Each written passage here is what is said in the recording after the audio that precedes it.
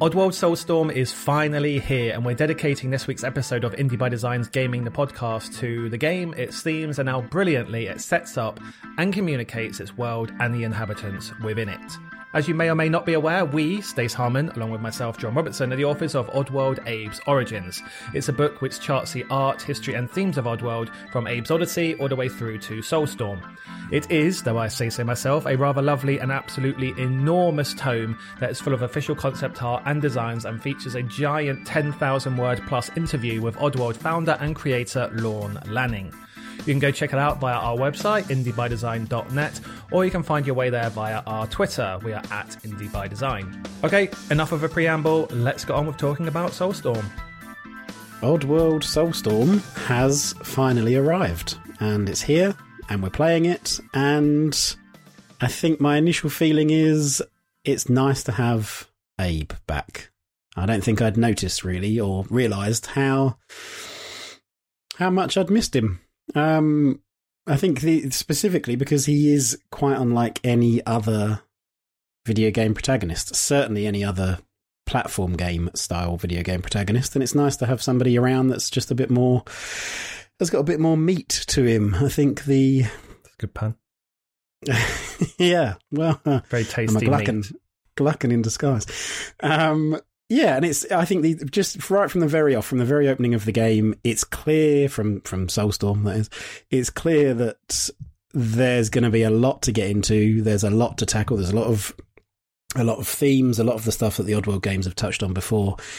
And I think it's nice just to have that front and center, and to know that you're getting into something that isn't just a fairy tale. So long as you rescue the princess, everything will be good.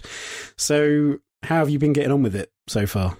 Good, yeah. So it came out, a couple of days before recording this. And I've put in 2 big sessions, basically. And yeah, it is good. It is good to have Abe back, like you say. And it's just instantly charming, isn't it? Like, his personality is he's a character that you want to take control of, that you want to see through, that you want to... he's one of those people who, you just follow to the end of the earth, just to see what they do. That's another good part. Yeah. Oh yeah, that was actually accidental. I mean, that was totally on purpose and really good. Yeah, but you totally follow him just to kind of see what he gets up to, And I think he'd follow himself just to see what he gets up to, because he doesn't really plan much, does he? It just sort of things happen to him and he reacts to them. He's not a leader with a grand vision, a grand plan for his people. He's kind of a reactionary kind of terrorist, I suppose, in the Glucken's eyes. Well, freedom fighter / terrorist, depending on which viewpoint you're looking at it from. Which in itself is interesting. He isn't presented as this out and out hero. He's certainly not a typical hero. He's kind of more of an anti-hero. He doesn't have heroic qualities per se. He does heroic stuff, but he's not kind of out to do that. Yeah, he doesn't, like you say, he doesn't have a grand plan. He doesn't have I'm going to take up the mantle of leader. He doesn't have a mission, does he? He has missions given to him and thrust upon him and forced upon him. We always do kind of get the impression that he'd rather just stay at home in front of the couch watching TV if that was a thing. Yeah, and I think that's what's been done very well right at the beginning of the game, and it's very clear because it follows on directly from the original Abe's Odyssey. The events at Rupture Farms is very clear and very apparent in everybody's mind. Abe and the Gluckens likewise. And yeah, as far as Abe's concerned, his job's done. We've escaped that terrible place, so we don't need to do anything else. There is nothing more to do. The goal has been reached, and I think that's made very clear to him, despite his repeated protestations. He's like, no, but can't we just rest? Can't we just go and live in peace now? And clearly he can't, but he's very reluctant to take that on. And I think what makes his behavior believable is that despite not wanting to do more, despite not wanting to take on that role, he nonetheless kind of can't help himself on an individual basis. He helps out individuals that he finds and that are in trouble and that need help. Yeah. And it's just that he keeps doing that. He can't like let any one single individual like be left behind unless you make him do that. And then those individuals build into this kind of collective, and this collective becomes a movement, and then he is inadvertently a leader without meaning to be or without wanting to be. And I think that's a very refreshing thing to see in video games. It's very often that you are the hero, and the game sort of builds. Yeah, the game builds up, or the series in general actually builds up Abe and the game through intimate interactions first, and then that builds into a grander thing afterwards, rather than just saying, and now here is the grand theme of the character and their existence in the world, and now all of their actions are determined by this. It's kind of the other way around. Like the grand theme is built through the individual actions over time. I think it's interesting. Like the game, the whole series is super theme heavy, and that is one of the things that makes it so interesting. Aside from like the gameplay, which is kind of unique as well, but we wouldn't talk about that in a sec. But it's those themes, and I guess with Abe's initial reluctance to be the hero, it kind of asks, but then eventually kind of does, and in a sense has no choice. He's kind of too weak to say no, but it's also I guess it also opens up that question of, if you're the only one with the power to positively affect a situation, do you then have not just a responsibility, but like it's like you have to, like you can't say no. If you want to be a good person, you can't. You have a moral no. obligation. Yeah, it's beyond just being heroic and doing it for acclaim and doing it because it's because the absence of doing it could potentially in and of itself be an evil act if you're the only one that can do something about it. You don't get and to Abe repeatedly not do it. is, it seems, despite he doesn't want to be, but he just repeatedly is, and he does take it up. He is this kind of the unwilling hero character, and that gets him into, of course, a lot of trouble. We've seen that in the previous games, and we're seeing that again here in Soulstorm, and it's trouble that he is really not, on the face of it, not equipped to deal with, either in terms of like his physical attributes or what he is capable of doing. Like on its most basic level, in hand-to-hand combat, he's completely useless. If a Slig sees you, particularly in the early levels, Slig sees you, then, and you're on the kind of, you can't hide anywhere, then you're dead. He's going to knock you over and shoot you, and you're dead. So it's very much about kind of, subterfuge and sneaking around and running away sometimes. Like that's how you overcome some of these things. Well, that makes him more likable as well, doesn't it? Because it makes him more relatable. Sure. Because it's he's not answering every question down the end of a barrel or by jumping on someone's head or whatever, whatever they do in platformers, throwing a green shell at someone. So you have to use more, to use sort of game design sort of terminology, you have to use different verbs in order to get through your scenarios. And I think that is one of the nice things about the game in general, is that it does play on a lot of those verbs that were obviously new and tasty, but were in the original games. And it sort of doubles down on a lot of those. Yes, the game does have new elements to it, new ideas, but it does double down on a lot of the actions and verbs that you that were familiar from the previous game. So it's got this kind of retro feel to it, but it's all presented in this new package with some new design elements added, with visuals that are really, really good. Like on the technical level, they're good, but on the art level, especially on the design level, it just looks phenomenal. Gorgeous.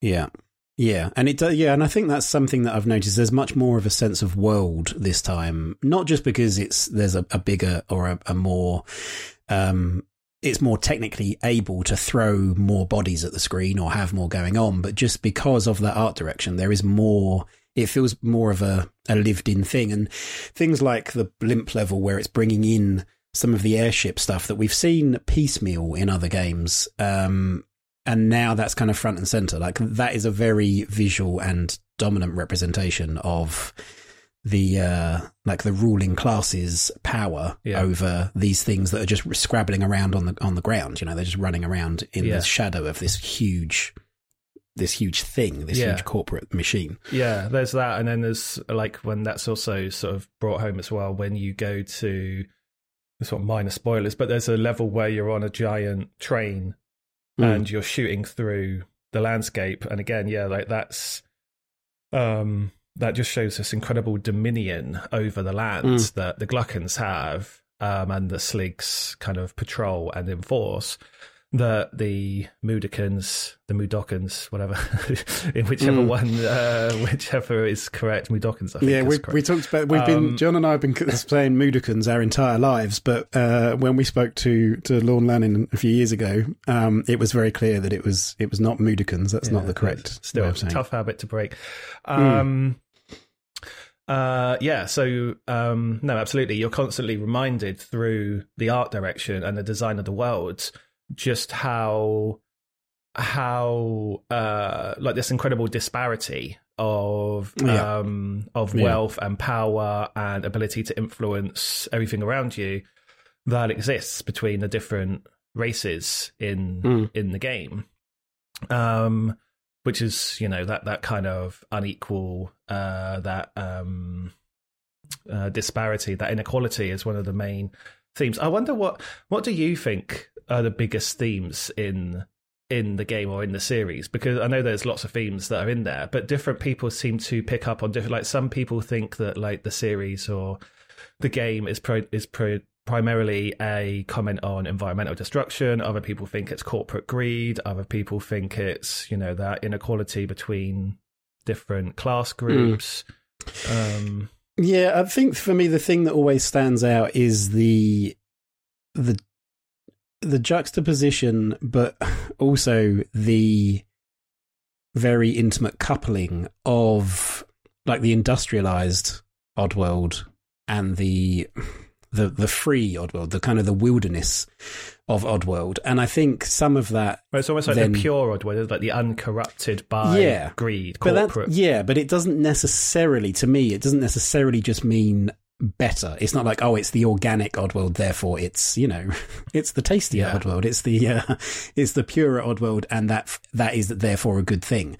I guess I mean pure is in unchanged rather than like original, I suppose, is a better word than... And I think, and that highlights that disparity that you were just talking about. It highlights that. But what I think it's quite clever in doing is that it shows me some of the mindset of like the Magog cartel and the Glukkons and the Vikers as well. And it, like, I can see how their mindset could look at other species on Oddworld that don't have those huge hulking machines and don't have that power to impose themselves on the environment, and I can see how intelligence from their perspective as well. Exactly. Just the actual withdrawal to be able to put these things together and do these experiments and create these machines. I can see how they can then look at those other species as lesser, because it's like, well, we can do this and you can't. Like, how can they kind of view them as equals? Why would they? Why should they even view them as equals when it's like, well, this is just this tiny, you are in all senses of the word this tiny kind of species compared to our trains and our factories and our domination. And I think that disparity, I think, is an interesting sort of lens to view that through, because it allows me to, they're not just evil, it's not just, oh, they're the bad guys, it's like they are, as far as they're concerned, they're not.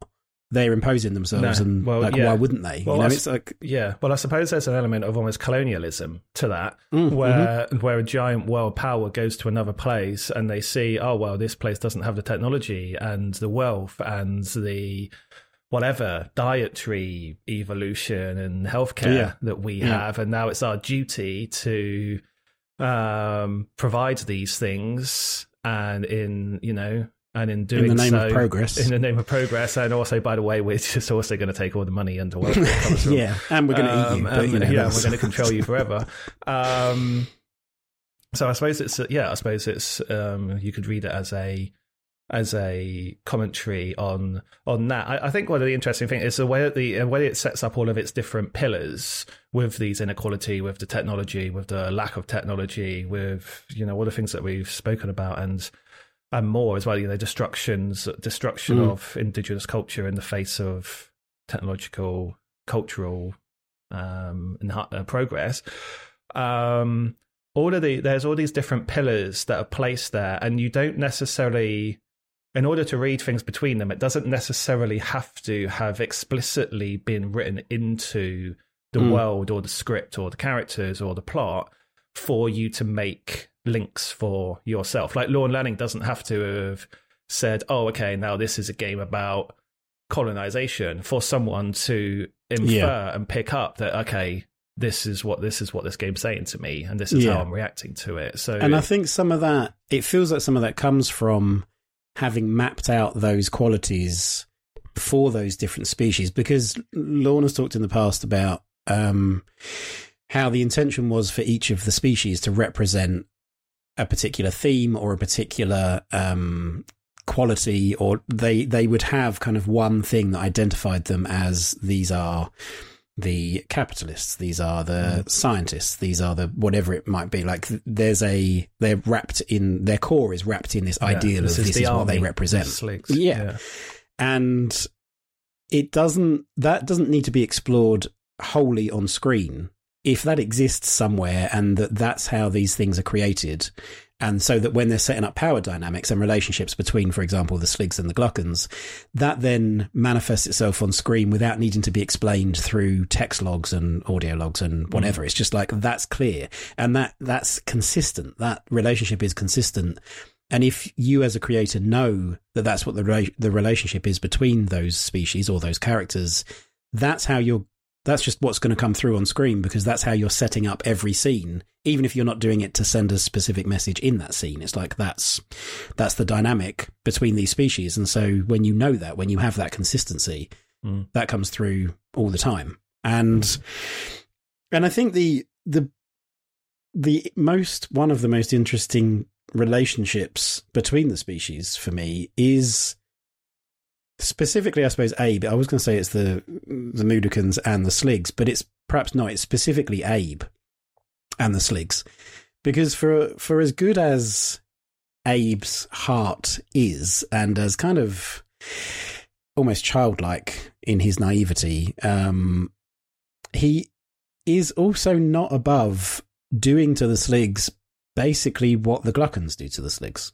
Like, he will quite happily as in he takes joy in it, possess the Sligs and make them do things. I mean, it's quite horrific when, like, that notion of, like, invading somebody's mind, controlling them, making them harm themselves, making them harm others, and then ultimately killing them, and even sometimes taking sadistic glee in doing that. Or, like, I don't know if you've probably seen or heard kind of the random barks that Sligs have when the fire starts to spread around them. And if you either deliberately or inadvertently back them into a corner, and they've got nowhere else to go and there's fire in front of them, they're terrified. Like, they don't want, and you can choose to then kill them or just leave them trapped there. But Abe will sometimes laugh at that. Yeah. Like, there's not and so the subtleties of what we're perceiving on screen, I don't think Abe does, because in the very sort of childlike quality that makes you as a player want to protect him and go along on the ride with him, I think also means that he sees things quite black and white and takes that kind of almost childlike glee in, sticking one to the bad guys as he sees them. Well, he's not a philosopher, is he? Like, he's not Gandhi, in that, like, despite the violence being bestowed upon him and his people, like, he still wanted peace and non-violence. Quite happy for a bit of revenge. Martin Luther King. Yeah. I suppose one of the ideas there then is that maybe that Abe has been, that violence creates violence, and that the violence done to Abe, let's say that if he wasn't born in Rupture Farms and he wasn't exposed to all this violence in his violent life, and violence is all that he really knows, let's say that infer and pretend that like he wouldn't take joy in killing the Sligs, but if the only communication he's ever had with them is violence, then the violence enacted upon him will then create violence in his own mind, and it's a totally normal thing for him to go through, and it's a total normal form of communication for him to have with the Sligs, and so why wouldn't he be violent against them? Like they're like all they do, they communicate through violence all the time, so this is the language that they know, and this is the language that they've taught him, because essentially they were part of his upbringing, I suppose. They were some of the people that raised him, and so why wouldn't it be normal for him just to not even think about it, and like maybe not even not think about it, but actually take some pleasure in it, as this is kind of what I was I was raised to believe was normal. And that's another example actually of like the Glukkons being, I don't deliberately perhaps, but it seems somewhat inadvertently clever in the kind of divide and conquer theme, because they oppress the Sligs and they do horrific things to them and put them in these biomechanical like suits that they can't survive without. They also oppress the Mudokons, and it's that thing of like, if those two groups could just unite, they could overthrow the Glukkons probably quite easily, because they have, the Glukkons, as we know, are, no physical, they've got nothing, no way of defending themselves beyond the Sligs. So if those two oppressed groups could come together, they could overthrow the Glukkons quite easily. But they do a very good job. I think the kind of the power dynamic and the literal structure of a factory that the Glukkons have set up mean that those two races naturally have this hatred, or at least this uneven relationship with one another. One of them is oppressing another, and that's kind of just it comes out of the way that the Glukkons operate. That kind of detached way of like, well, we're going to oppress these two groups individually. We're actually going to use one to oppress the other, and then they're going to build up this animosity, this hatred. Animosity, towards each other, and kind of we're just sat in the background reaping the benefits as they often do. Because I suppose there's an element of like, you'll be safe if the other two major groups are fighting each other and focusing on each other. Well, then you're safe to just kind of get on with it and accelerate your own progress and do whatever it is that you want to do while they're caught up with squabbling with each other. But then I suppose you could also argue that by employing that tactic, the Glukkons are potentially oppressing themselves, because they've got to work to make sure that dynamic continues. And there is an argument to say that, well, actually, if they weren't oppressing each other and they were all working towards something bigger and better, then that would benefit you as well. But instead, you've got 2/3 of the population fight, or more than like 2/3 of the groups fighting each other, whereas they could be, either performing actions to help everyone, or at least putting more of their time into doing whatever it is to help you, even. And they do that out of fear, right? Like, I guess it's that thing of, well, we're scared. We don't know. It's the unknown. We don't know. Would it work? Would we lose what we already have? So let's just and go down the hardest route. Yeah, and they weren't always powerful, were they? In the lore, they were quite weak and downtrodden themselves, and it was that very downtrodden nature of their own existence that forced that sort of taught them that might and control and taking all the power you can get whenever you can get it and never giving it up and fighting super hard to keep it. That's the correct way of operating. That's the only sensible, that's the only safe way. That's the only way you can protect yourself, by operating like that. So, and again, that's that language thing, isn't it? As you were talking about with the Sligs and the Mudokons as well. It's like, it's that if that's what you know, then that's how you see the world, and that's how you then interact with it. And for better or for worse. And so clearly there are, within the first 5 minutes of Soulstorm, a lot of this stuff has been hinted at or revealed or just outright put in your face to say that there is stuff going on here. Like, this is a world that is uneven, in which there are very one-sided or lopsided power dynamics going on. And those headlines that you see at the beginning of Soulstorm, the newspaper headlines, I think do a great job of kind of showing that, and showing the role that the news, in that sense, twists things, or it's like this. None of this is objective. These headlines are written somewhere by somebody within the game world who has their own agenda and is kind of pushing things towards one way or the other. That, oh no, it's complete nonsense that 300 Mudokons escaped Rupture Farms. That's a complete fallacy. Or there was this heroic uprising and this is what happened. And that's I don't know that there are a lot of games that do that straight off the bat. Like, here's a world in which you're walking into this. This is like this is what already exists, and the world building grows from that. Well, like it's not afraid to wear its politics and its moral and social commentary themes and questions and foundations on its sleeve, where and it's refreshing. A lot of games for doing that. A lot of games are absolutely petrified of showing any kind of political or asking any kind of political questions at all. Whether you're taking one side or the other is besides the point, really. But like sort of there's this fear of being political in any sense at all. Whereas I think whilst the gameplay and the systems and everything is one thing, I think the thing that really draws me and has immediately drawn me right back into Soulstorm is the themes of the game. It's the themes, it's the interplay between them, it's how the different characters portray those different things, how the world portrays that, all of that stuff. Like, it's just such a rich mix in the game, and I think, I mean, I haven't completed the whole game yet, but so we'll see. But I think certainly up to this point, that's one of the things that I'm most pleased and impressed at the moment, is that it is just, it has embraced that element that was something, as a much younger person, that I also appreciated with the original games as well, the PS1 games.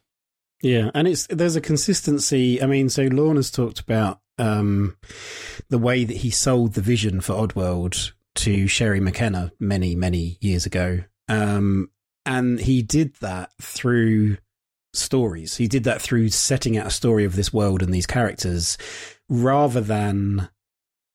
And I think he does that in the same way that it's sold to the players as well. Like, it's done through the stories and the characters rather than the things to do and, we should definitely do this as a project because it will be super successful. There's like a desire to say something and to express himself and to talk about things that in other places would get, like, they'd be the rough edges that would get sanded off because we don't want to upset anybody, or this is going to, if we put this through a focus group, this is going to test badly or something like that. It's like there's something to say, and that is Lorne again has been quoted as saying.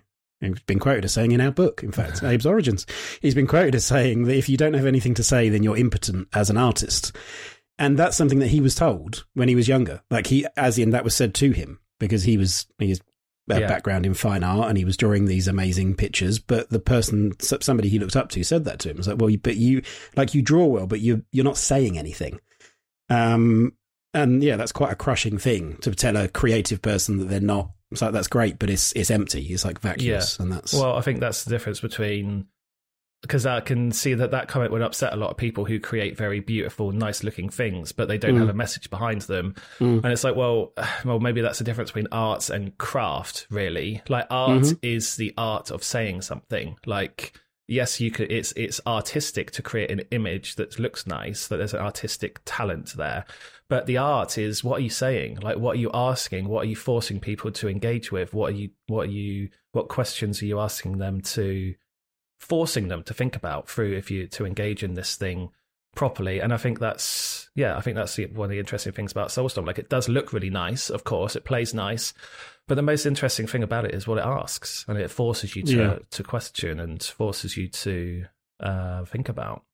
And so it is, as we started with, really, it is nice to have Abe back. It's nice to, I mean, whether or not you want to get into all of these themes, or like, the game doesn't force you to do this. It doesn't like put it in your face and say, in order to engage with this game or get anything out of it, you need to be understanding these themes. You can just play it as a very good platform game that looks amazing and has a lot of just fun game things to do, but it's just made all the better by what it says as well as what it does.